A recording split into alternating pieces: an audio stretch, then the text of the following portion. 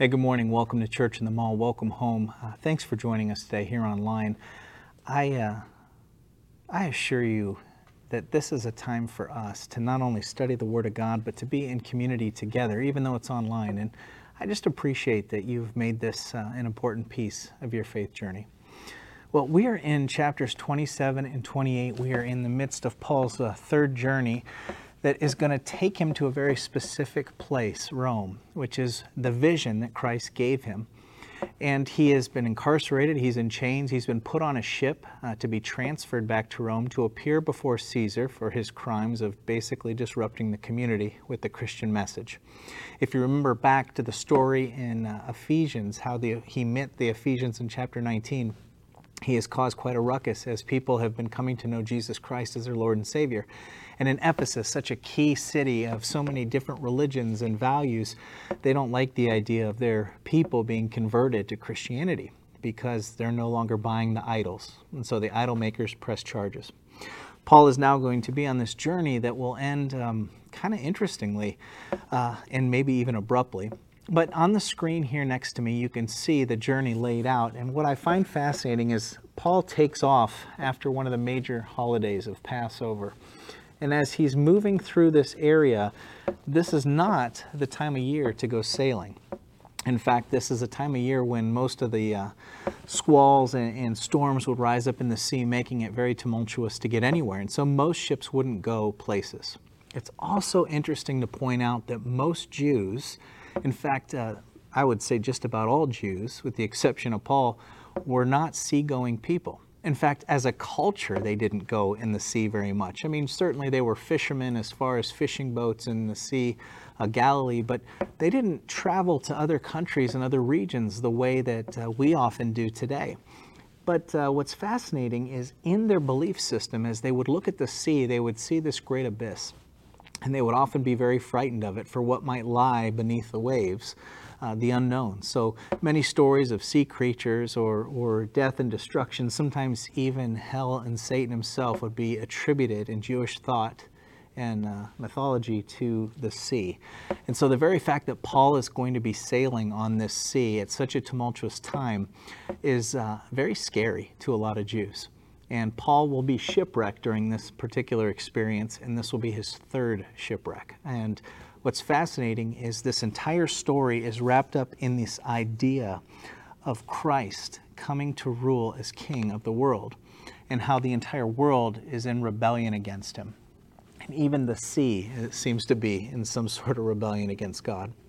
But what we see in each one of these stories throughout the entire book of Acts is how God constantly overcomes evil with his Son, Jesus Christ. That the power of God lives in those who have asked Jesus to be their Lord and Savior. Certainly we now are resurrected creatures, new lives in Christ, but we also live in the power and the promise of Jesus in the here and now. And the book of Acts is all about that, how you and I have the power of the Holy Spirit in our lives to go forth and bring hope to others through the person of Jesus Christ. Now, in this particular story, we're going to be dealing with this shipwreck where Paul is in chains, they're headed out, and Paul has this vision that God said, I'm going to make sure you get to Rome. And so as the storms begin to break, they quickly begin throwing things overboard off the boat, trying to lighten the load, if you will. And then there's one point where a group of men even think they're going to take one of the escape boats and just get off and make a run for it in hopes to save their own lives. And Paul says, no, look, the vision that God gave me was for every single one of us, all 276, to be saved. And so trust me in this. Now, they've been at sea, rocking back and forth. People have been very seasick, not eating, very scared. In fact, they end up sitting with Paul on the deck, and Paul leads them in what looks very much like a communion ceremony. He takes the bread and breaks it. He shares the wine and the water with them, and all of a sudden, their courage is brought up inside and they're strengthened for the journey that lies ahead. In the middle of the night, in the darkness, they seem to see some rocks in the distance, and so they begin lowering anchors little by little. In fact, there's archaeological evidence that has been found where there has been anchor, anchor, anchor, anchor, and then a shipwreck. And it's as if the anchor slows the boat down before it hits. In Paul's case, the boat does hit, and it shatters to pieces. And Luke doesn't really recall everything that happens other than they end up on this island of Malta. And so they're headed here all the way to Crete, but because of the storm, it pushes them all the way over here to Malta. Now, it would almost seem like everything has gone wrong in the world. But really what has happened is God is continuing the mission and the journey that he has set forth for Paul, to go and be the disciple who carries the message of hope not only to the Jews, but also the Gentiles. Remember, Acts begins with we're starting out in Jerusalem, and then we're expanding into Judea, and then Samaria, and then to the ends of the earth. And as you can see here, this very much represents what might be the ends of the earth in a Jewish mindset. And so Paul is all the way in Malta, which they land on the island, and there's not much talk about how they get there, but Paul will talk about in some of his letters how he was adrift at sea for days on what appears to be almost like a plank of wood. So surely this was tumultuous, but all 276 people are in fact saved by the very blessing of God using Paul, and they land on this beach. The people of Malta receive them in such a kind way. They take care of them, provide food, build a fire. And as Paul is assisting with the fire, there's a very venomous snake buried deep inside the wood, and it bites him on the hand.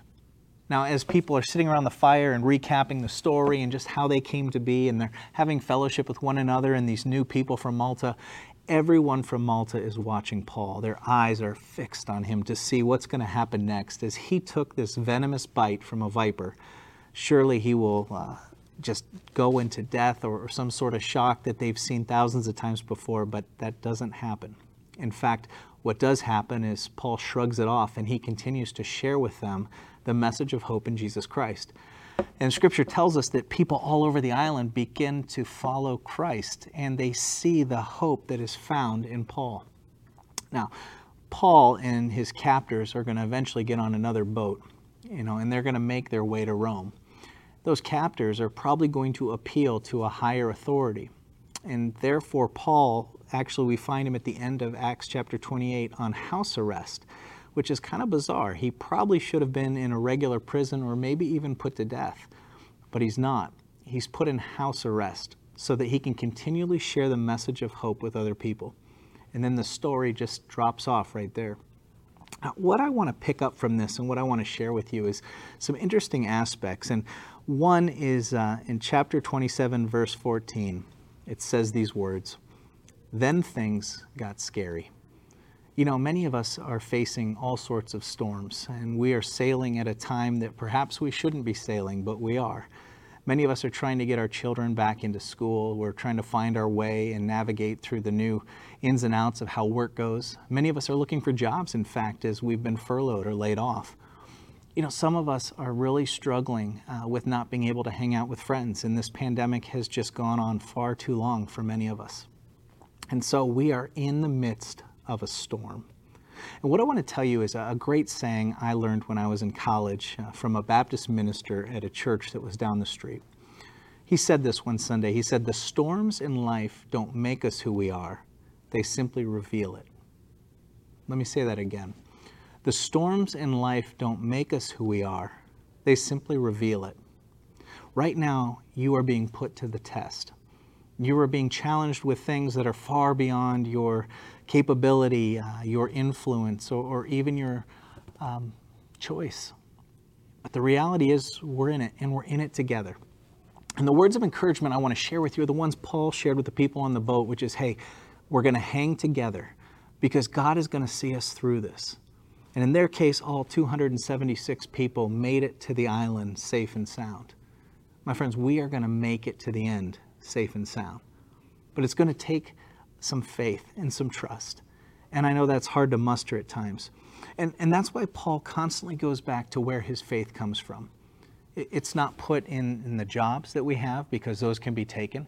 It's not put in the lives that we live, because quite frankly, our lives could be taken.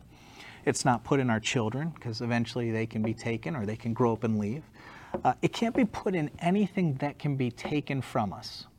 But what it can be put in is the person of Jesus Christ, the one who took on flesh and came to earth, living a perfect life so that he could then offer that life as an ultimate sacrifice, a lamb without blemish.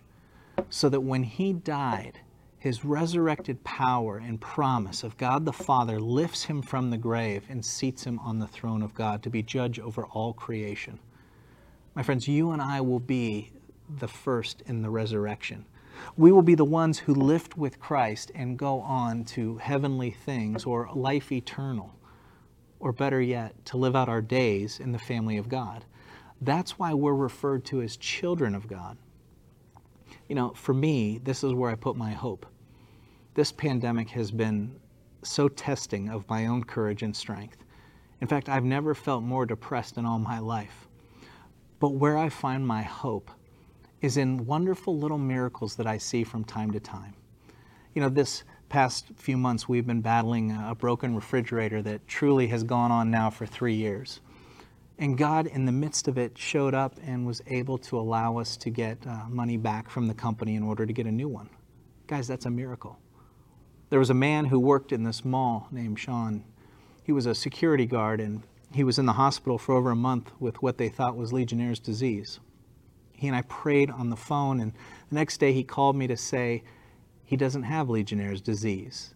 It all went away in one night, and the doctors are confounded. We saw resurrection and new life. Each morning I watch my children get up and they get together and they pray for the school day. They pray for healing and protection. They pray for new friends and relationships, and they pray for this year to be the best year yet. You know, we never had that before the pandemic, but something amazing is happening in the midst of all this struggle.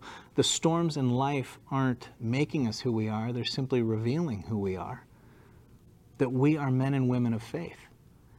And so, my friends, as we continue into the unknown of this pandemic, we're going to do it head on.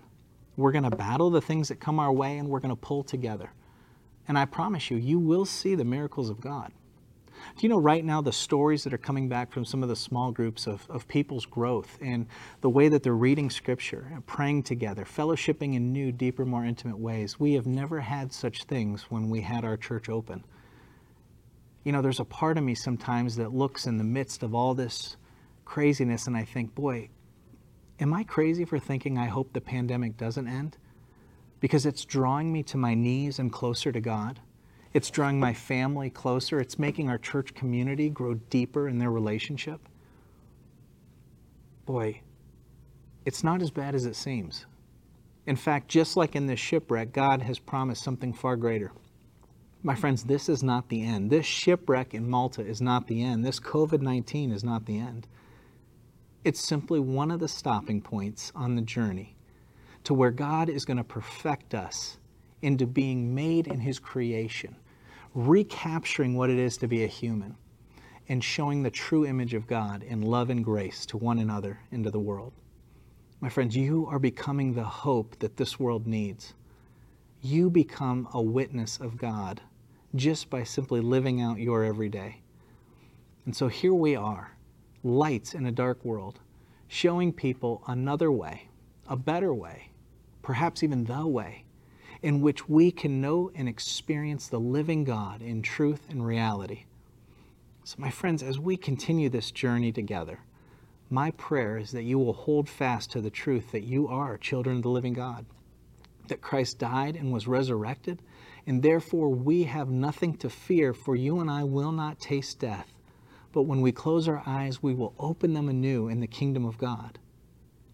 In this life we live right now, we don't walk alone. We have a God who walks both in and before us and behind us, who separates us from all this other stuff in the world and lifts us up as children that are so special and precious to Him.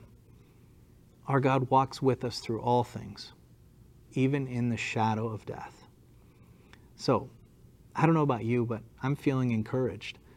I'm finding new hope, even in the midst of what seems to be a very hopeless time for our country. I'm excited about the way God is moving in people's lives, and I love seeing how people are growing. You know what? It's not over yet. This is just a small blip, one little stop on the journey as we make our way to Rome.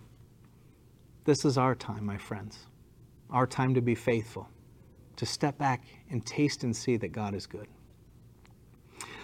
I have some more information I want to give you. But first, let's take communion together. And as soon as we finish with that, then I'd like to tell you a little bit of stuff that's been going on in our church and where we're headed for the future. So grab your elements as we give thanks to God, and we're going to lift these up. And in the same way Christ was broken, we see that same kind of image of Paul being broken. As Christ is making his way during that last week to Jerusalem, Paul's journey doesn't simply go to Jerusalem, but it continues on. Just as Christ was lifted up before some of the key leaders of the time that cast judgment and doubt on who he was and sentenced him to death, so Paul will eventually find himself before these leaders and sentenced to incarceration in Rome, eventually death. But the one thing that we hold in common more than those is the idea of the resurrection, that just as Christ was resurrected, so was Paul. And I'm sure that when Paul got to heaven, Jesus wrapped his arms around him, just like he'll wrap his arms around you and I, saying, "Welcome home, my dear son, my dear daughter. I've been waiting for you." Take your cracker, your piece of bread, whatever it is you've brought to this moment, let's break it. Giving thanks to God, let's eat it, remembering that Christ's body was broken for you and for me.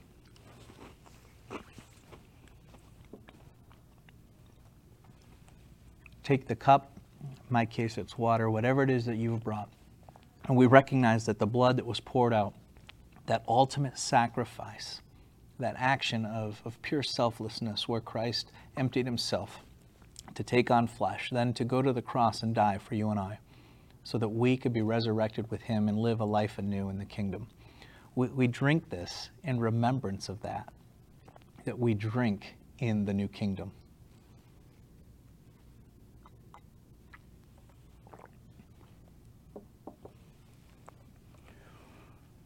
Well, I told you I had some news for you, and I want to share it with you.